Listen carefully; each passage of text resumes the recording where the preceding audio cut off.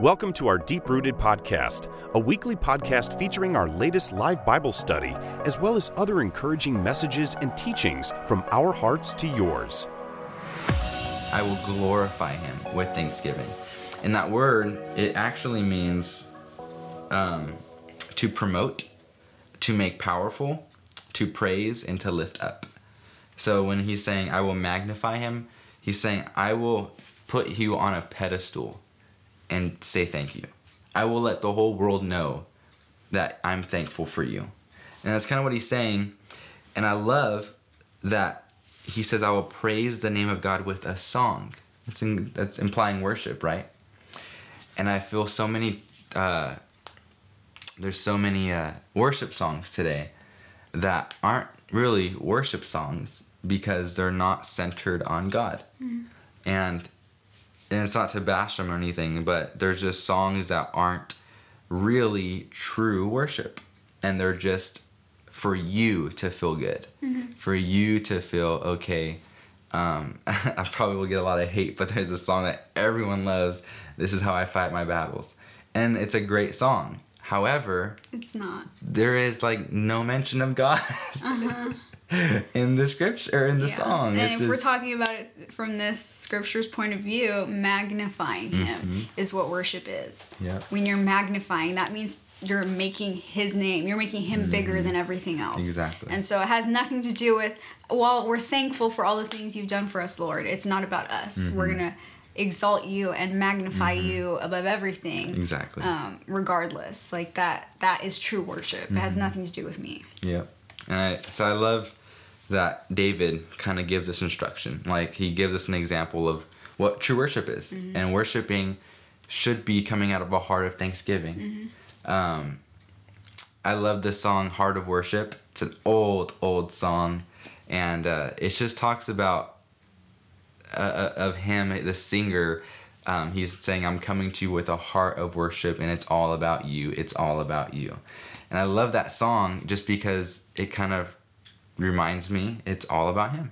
Nothing to do with me, nothing to do with like I'm just a beggar, like I'm just this, I need you, fill me up. It's you. You are mighty. You are good. You're a good father. It's who you are. Like those kind of songs, you know?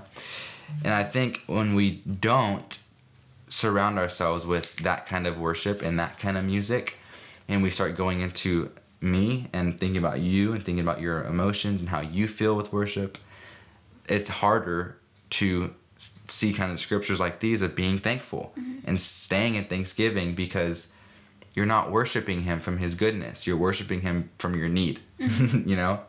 And if we're worshiping him from a need, then we're not thankful because we're lacking. And we're lacking because we don't have. And when you have, you're thankful. Yeah. So we should try our best always to go back to the true heart of worship and praise him and thank him and glorify him for everything that he's done. And there's beautiful songs out there that aren't about worshiping him like in this sense. There's a couple of songs that I love personally just to listen to them. You know, if you're going to listen to anything, you might as well listen to something like that than the secular music, you know. But when it comes to worshiping God and when you're in your space with the Lord, and you're just you and him, and you're intimate with him, and you're praising him, even in a corporate setting of worship, I think we should always have our hearts pointed towards magnifying him, promoting him, and thanking him. Because praise and thanksgiving, they go hand in hand together. They're what David said, I will praise you with a song, and I will magnify you with thanksgiving. They're both together. So we should identify that praise and thanksgiving are one and the same. They go hand in hand. Another scripture from the Psalms is Psalm 100, verse 4, which says, right here, enter his gates with thanksgiving, and into his courts with praise. Be thankful unto him, and bless his name. I love that scripture. I used to have that a post-it note on my computer when I was working in office, And I had that verse, enter his gates with thanksgiving. That way, every single morning when I would go to work, I would be reminded of that, to enter his gates with thanksgiving. And I would sit down and say, thank you for my job. Thank you for everything that you provided me with. And I will do my best to work for you today and work all for you. And it would remind me just to be thankful. Be thankful for my job. Be thankful for the provision that my job has given us. And it was just a good reminder just to always remain thankful. Even after a hard meeting or after a hard task, remain thankful all the time. And I love the terminology of to enter into his gates with thanksgiving and into his courts with praise. And then it says, be thankful unto him and bless his name. He says it twice. Enter with thanksgiving. Be thankful and bless his name. I love that because it reminds me of when Paul writes, rejoice in the Lord always. Again, I say rejoice. He wrote that. Why did he write that twice? Because we're forgetful.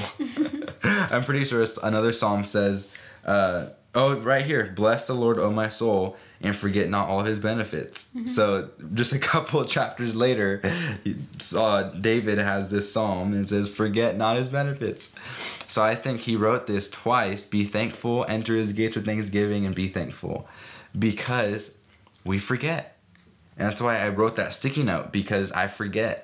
I forget a lot of things. You can ask Delton. We always talk on texting all the time, and I always forget something that we were talking about or whatever, and he's always like, oh, how you was forgetting, bro? You have the mind of Christ.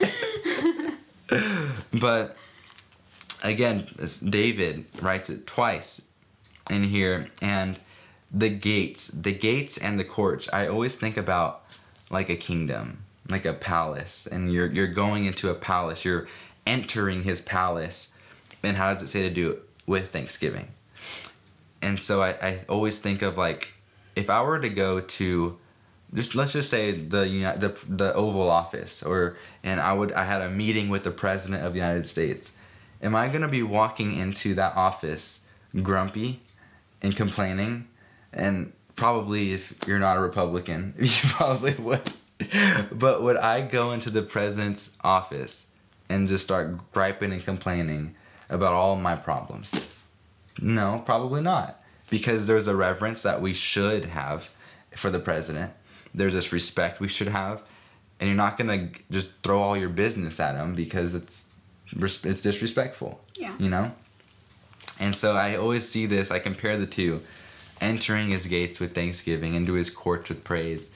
I'm going to have my best attitude when I'm in the presence of the Lord. And when am I in the presence of the Lord? Always. So I should always strive to have a thankful heart and a praising attitude. That's just something that I get from this scripture, because it's a great reminder. And then he says right after, for the Lord is good, his mercies is everlasting, and his truth endureth to all generations.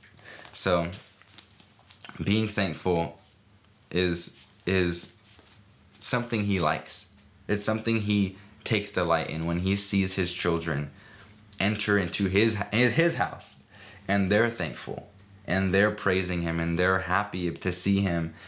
I can't even imagine how good he feels, because even with my nephews, I have nephews, and when I see them and they actually say hi to me and hug me, I love it. Like, I love it. I get all warm, and I want to keep that moment lasting forever until I start forcing it on them. And then they run away. But I'm not even their father, and I get happy to see them when they are happy to see me. So I can't even imagine the amount of love and emotion the Father's feeling when we enter into his courts with praise and thanksgiving. It's such an important reminder for all of us that we need to continue in thanksgiving. And even when days are bad, even when days aren't the best, it's impossible to complain and be thankful at the same time. You can't do the two together. I mean, just imagine someone being thankful at the same time complaining.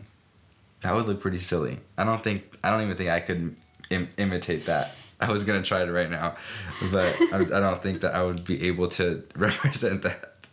But you can't come to God with problems and complaining when you're too busy being thankful and praising Him. Like it cancels the two out. And so if you're struggling with that, if you're struggling with complaining, or if you're struggling with, if you're just struggling with life, if you don't really feel like life's going your way, try to be thankful.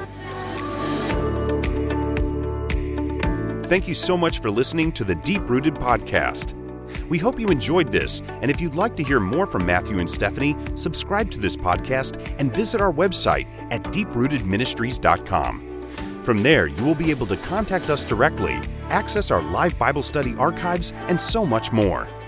You can also find out how to partner with us in sharing the gospel all across the world. Be blessed today, continue living in the victory, and remember that you are always welcome here in our family of faith.